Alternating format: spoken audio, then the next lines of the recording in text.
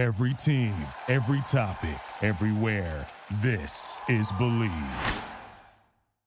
Coming up on Believe in Soccer, the loss of a legend, the death and influence of one of the game's all-time greats, Diego Maradona. As the footballing universe mourns the loss of a World Cup hero, the riveting Major League Soccer postseason continues too. The Shep Messing Podcast begins now.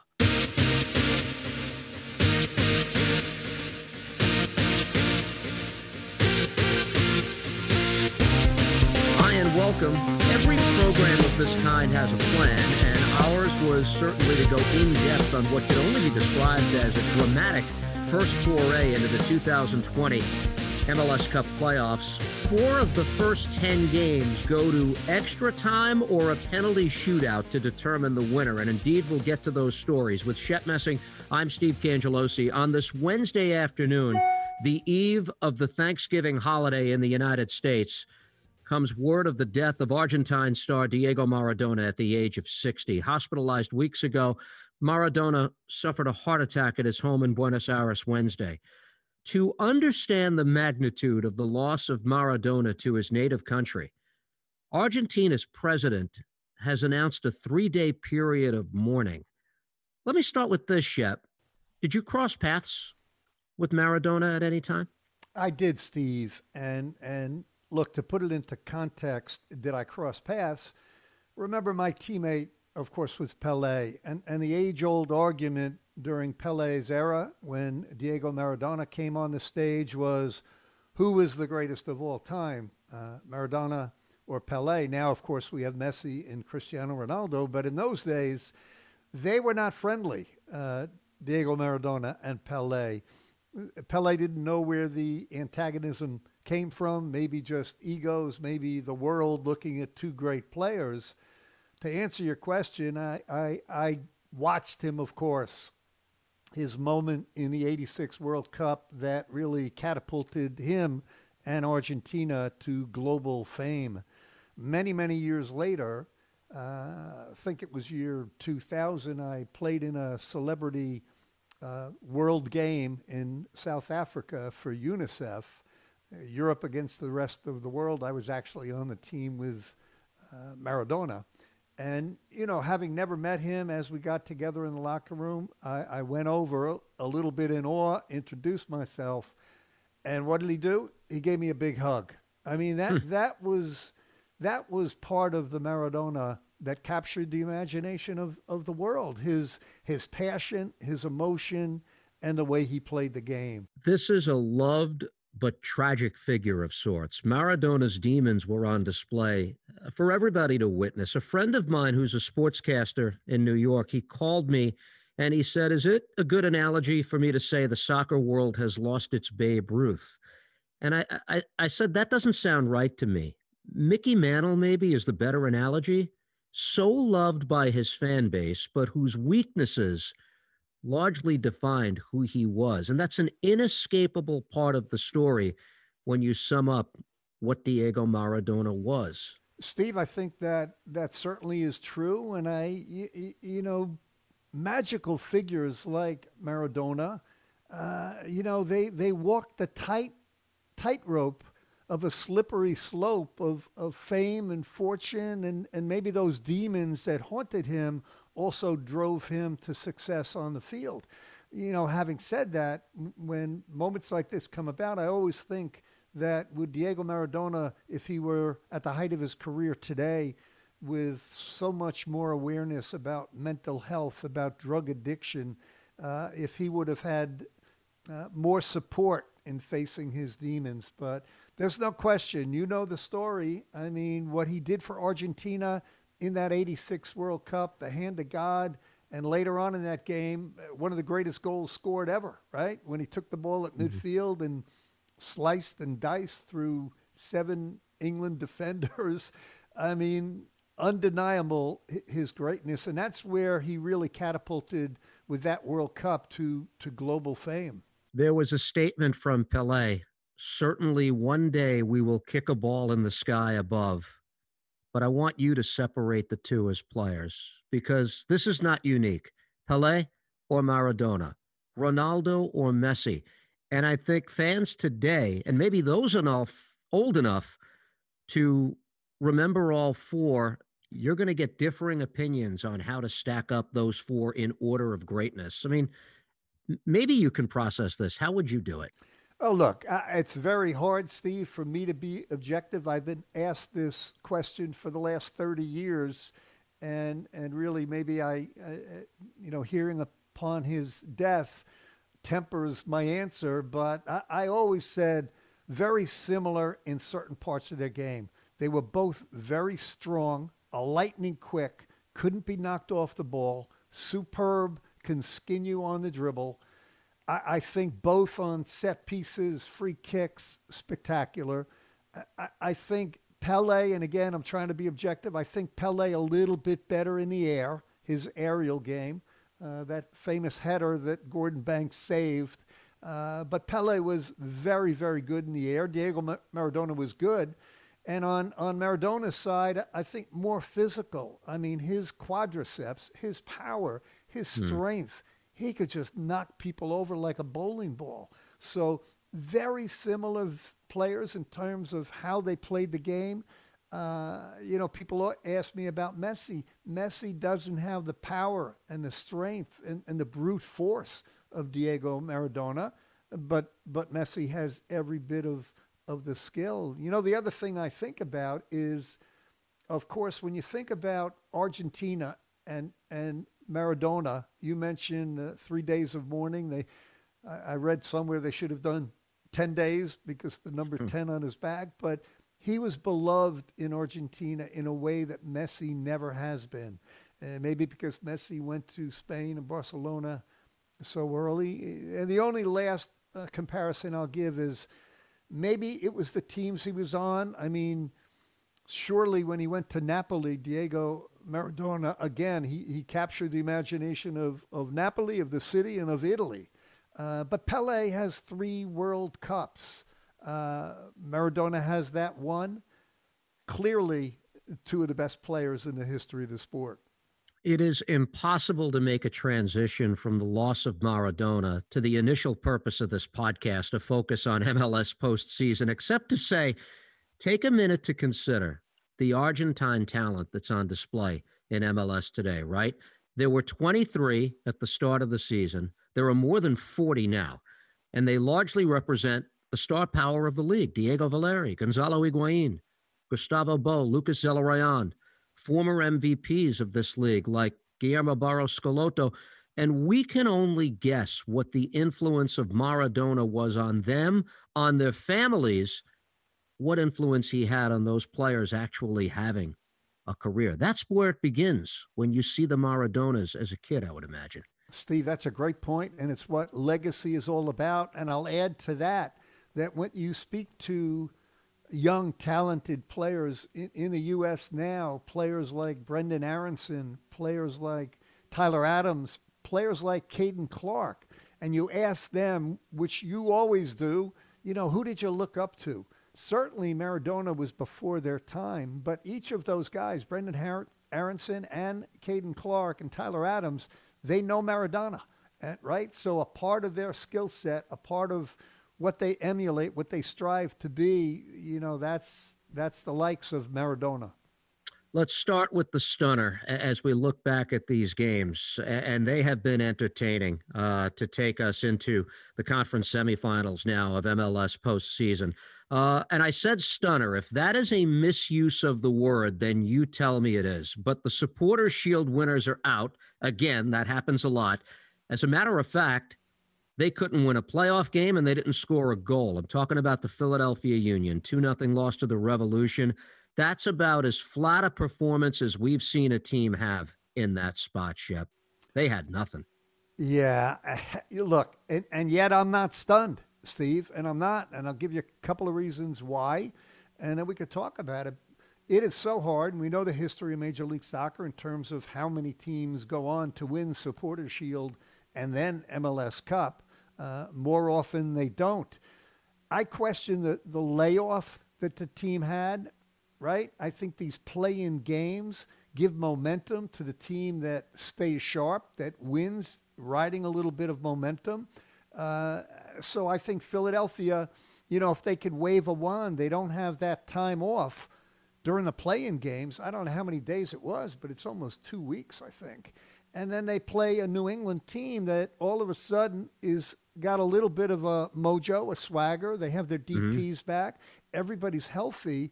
So I'm not sure if you asked Jim Curtin, how would you like to prepare for this game? I don't think he'd tell you I'd want that time off. Well, that was the big disadvantage, right? They had a 16-day gap between games, along with Toronto, who we'll get to in a moment. Jim Curtin was named MLS Coach of the Year 1 week earlier. That is small consolation for his team season coming to an end long before he hoped it would. All of us, coaches, players, everybody, support staff, we weren't ourselves tonight. We didn't get the job done.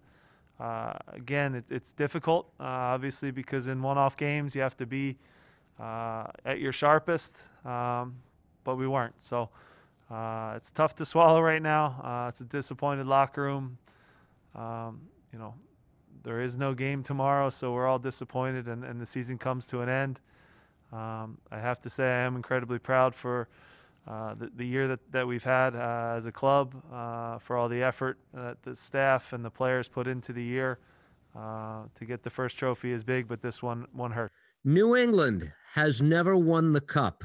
A performance like this is all it takes to have their fans saying this is the year. The top 2 seeds in the East are out. Why shouldn't they believe that? And they have a coach who's won it before. Look, Steve, I don't really like predicting. We all have our favorites. We all like to analyze. I wouldn't put anything past Bruce Arena. And I've been saying it, all year long, anybody can win this thing. And sure enough, Philadelphia, they're out. Toronto, they're out. In the West, they still have the 1 and 2 seeds. But you look at the path to get to MLS Cup, very undaunting, I think, if you're the New England Revolution.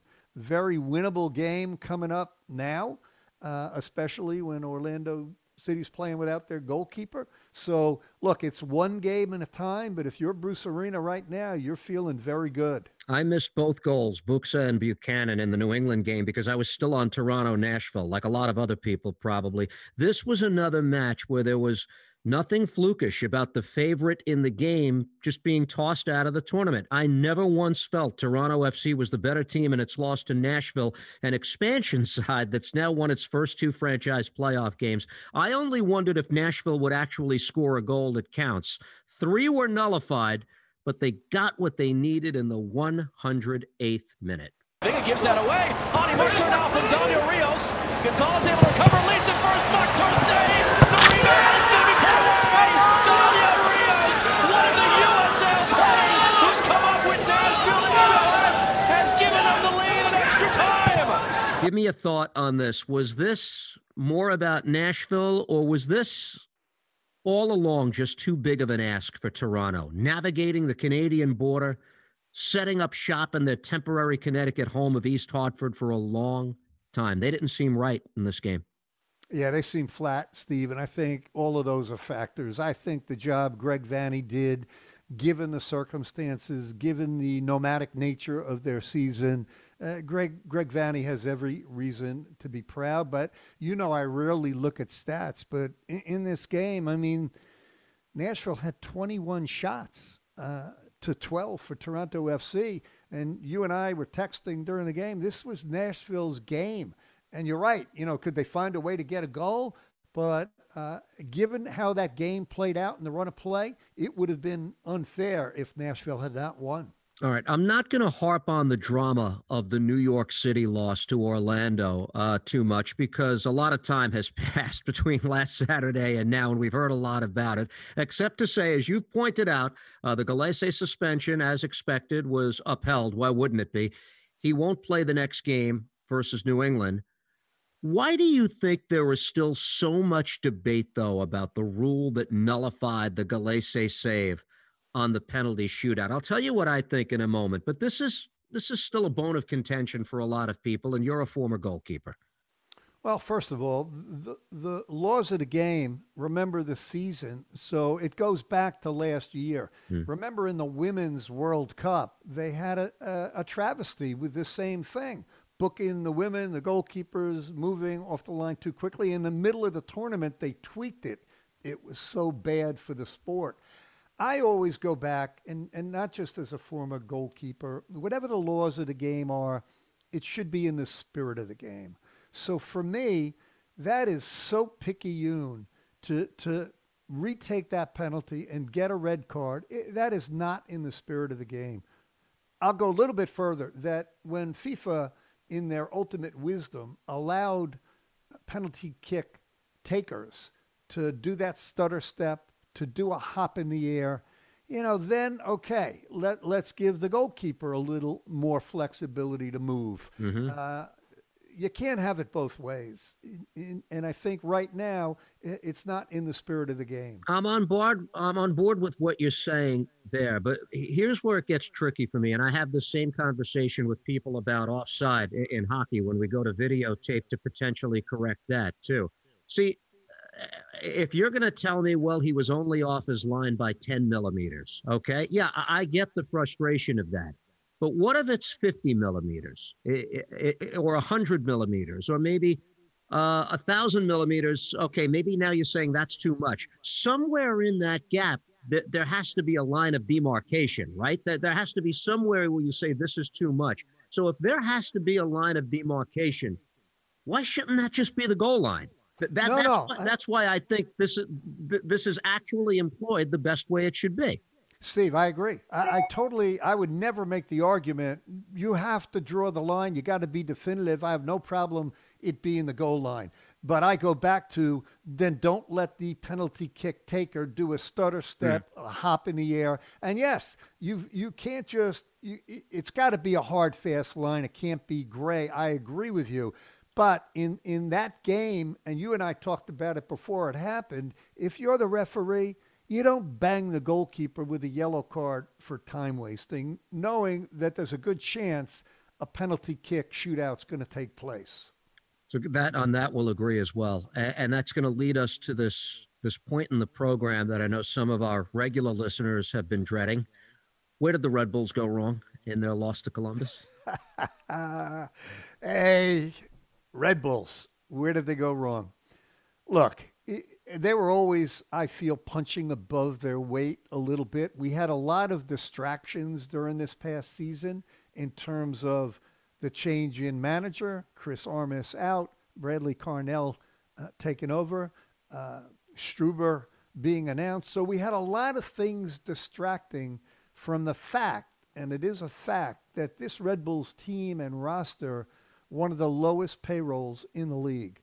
There's nothing wrong with having, a modest payroll if you know how you're building the team. And there's been a vacuum here for 2 years since Jesse Marsch left. A vacuum. Robles gone, Bradley White, Phillips, Kamar Lawrence, Murillo. The list goes on. And who came in? I mean, nobody came in. So my takeaway, where did they go wrong in this game? Look, it could have gone better. I don't go back and second guess lineups. I don't second guess decisions by Struber. It was one game. I do look for signs. What does it mean? Does it mean Kaku is expendable in this team? Because I expected to see him in the lineup earlier, if not starting.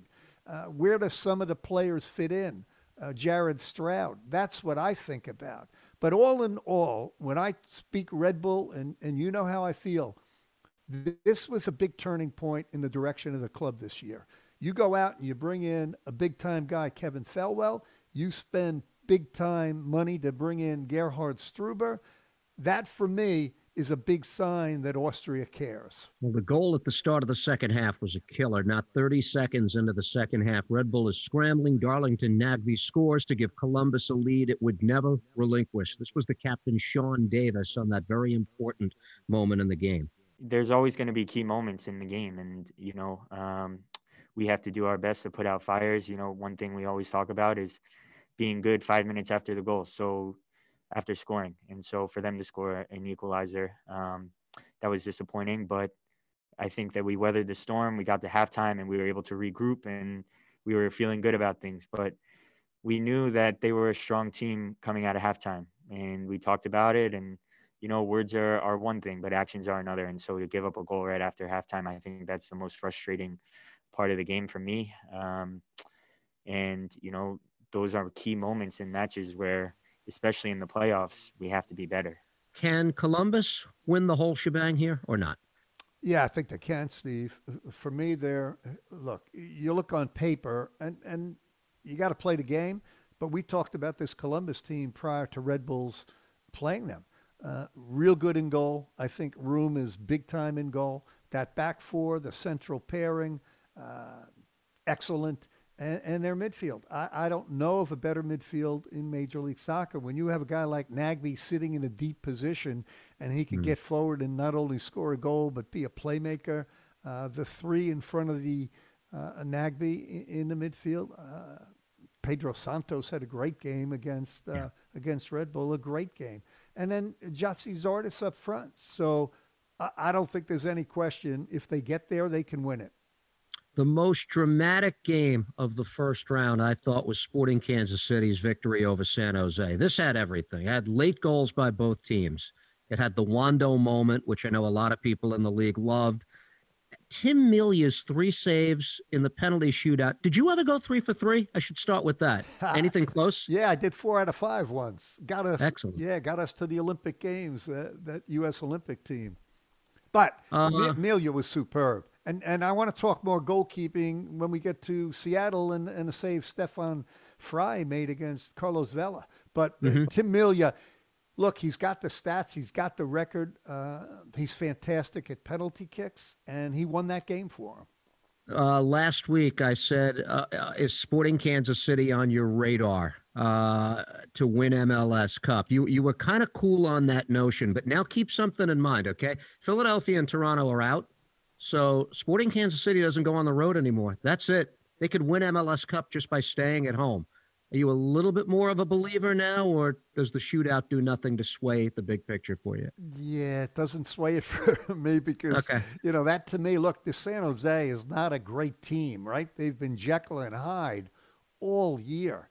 But how in the world do you let them back in the game? It was a dramatic game, but there's some real flaws on the defensive side of the ball in that game for Sporting KC. Look, do I think they're a good team? Absolutely. Are they playing at home? Yeah, I don't put as much merit. We've talked about that, given the pandemic and a limited crowd. But they're certainly in it. But you would have thought they could have handled San Jose in a better fashion. All right, let's get to the game everybody felt was the most anticipated game of the opening round. Seattle again, the gold standard, 3-1 winners over LAFC, which was missing important players. They still fielded a very good team. The consistency of this franchise really is the envy of the league. You wanted to get to the Vela penalty. You thought that was important in the big picture here. And from a goalkeeper's perspective, why? Yeah, and really just to point out something that many fans really don't realize, and penalty kicks come to the forefront, of course, here in the playoffs, right? We've seen a number of them. We could see one in MLS Cup final. And what most people don't understand about what's going on when a penalty kick is being taken, I can tell you what, because I studied it from every angle: data, analytics, probability, and psychology. And it would surprise most people. Let me tell you how it works. For the penalty kick taker, the guy who's taking it, his best probability, and this is from data comprised all over the world, Europe, South America, his best probability is to shoot directly down the center. Why doesn't he do it? Because of the psychological factor of how bad he'll look if he hits it down the middle and the goalkeeper doesn't move. Now the goalkeeper, same thing. What's his best probability? The analytics stats show, don't guess, don't dive left, don't dive right, stay in center. Why doesn't he do it more often? The same psychological factor. He's afraid how bad he'll look if it looks like he's not making an effort. So for Stefan Frei facing Carlos Vela, those two players are so strong psychologically that each one took the highest probability. It's just something to bear in mind as we watch these penalty kick shootouts. I don't put Fry in the conversation of best goalkeepers of his era, but man, has he been in the center of a lot of big moments. Many, many big moments. I want to get to Brian Schmetzer on his big three: Nico Lodeiro, Raul Ruidiaz, and Jordan Morris in the win. I mean, all of the money players, everybody that we pay money to play this sport had a big game tonight. You know, the first goal was unbelievable. Raul, Jordan, Nico. Second one, corner kick. That's just Raul doing what he does. He's an assassin in the box. You know, the transition goal, Nico, Raul, Jordan. Yes, the big three did their jobs tonight. They earned their paychecks. But I think what I'm most impressed with is the fact that this game was never going to be easy. We knew Bob was going to have his team ready. He's a great coach. That's a great franchise. It's just testament to the qualities that we have on our squad, that we're able to beat a tricky opponent when some other top seeds couldn't this evening. And again, kudos to those three, but they'd be the first three to tell you that they couldn't do it with the people behind them. You said New England could win it. You said Columbus can win it. But if you're handicapping this, Sounders are favored right now in your mind. That's where I think you're taking me. Absolutely. And I'll take you someplace else first about an individual player that I don't think I've given the credit where credit is due. And to be honest, I don't watch every single game in the West. I don't watch Seattle Sounders often enough. I thought Jordan Morris was fantastic. Absolutely superb. His speed, his passing ability, his intelligence, that game, I think, epitomizes what I haven't seen enough of from Jordan Morris. I mean, if he can play like that, he's a big-time player for me, both for club, we know that, but also for the U.S. national team. That was a terrific game by him. So a lot of excitement, and Minnesota made it seem ho-hum. 3-0 winners over Colorado. Quick thought on Adrian Heath's team. I don't think anybody looks at them as playing MLS Cup December 12th. Should we consider that more seriously? Yeah, look, I love Inchy, and you know, I love what he talks about. I don't want to hear about tactics, you know, run, shoot, win the ball, tackle, get forward. I don't think talent-wise they're up at the upper echelon, and really, you know, I think their sternest test is yet to come. But I wouldn't write them off. I mean, everybody who's in it right now, I think Steve can win it. Last thing we'll get to, Sporting Kansas City will play host to Minnesota, by the way, in the round of 8. And that's FC Dallas eliminating Portland in a penalty shootout. And I think you and I were communicating via text as all of this was unfolding. And you said, oh, boy, that's Jimmy Maurer with the moment at the expense of Giovanni Savadise. For those who might not be as NASL savvy as you, what's the connection? Yeah, it's a great storyline. And the bottom line is Jimmy Maurer has kicked around in his professional career. And when the New York Cosmos relaunched in, I think, 2012, at that time, the NASL, Giovanni Savarese was their coach. Jimmy Maurer was his goalkeeper. And Jimmy Maurer did a great job for them over the years, winning multiple championships for Giovanni Savarese. But as many coach-goalkeeper relationships go, a goalkeeper often is the first one to get yanked when things aren't going well. And I remember many times, and I'm close to Gio and Jimmy, and I remember many times where Gio, out of frustration, would yank Jimmy Maurer, give somebody else the starting job for 2 or 3 or 4 games, and before Jimmy Maurer went back in. So they had a great relationship, but I got to think that it's a little bit of poetic justice for Jimmy Maurer to make that save, win the game, and then give his former coach, Gio Savarese, a big hug. Very disappointing for Gio Savarese, but I sent Jimmy Maurer congratulations. Big moment for him. Well, they did have a big moment earlier this year, Portland, winning the MLS's back tournament. So we'll leave this here. We'll be back after the dust settles from another round of the MLS Cup playoffs and what's a pretty sad day for the sport. A day where we lost the great Diego Maradona at the age of 60. We'll talk to you next week.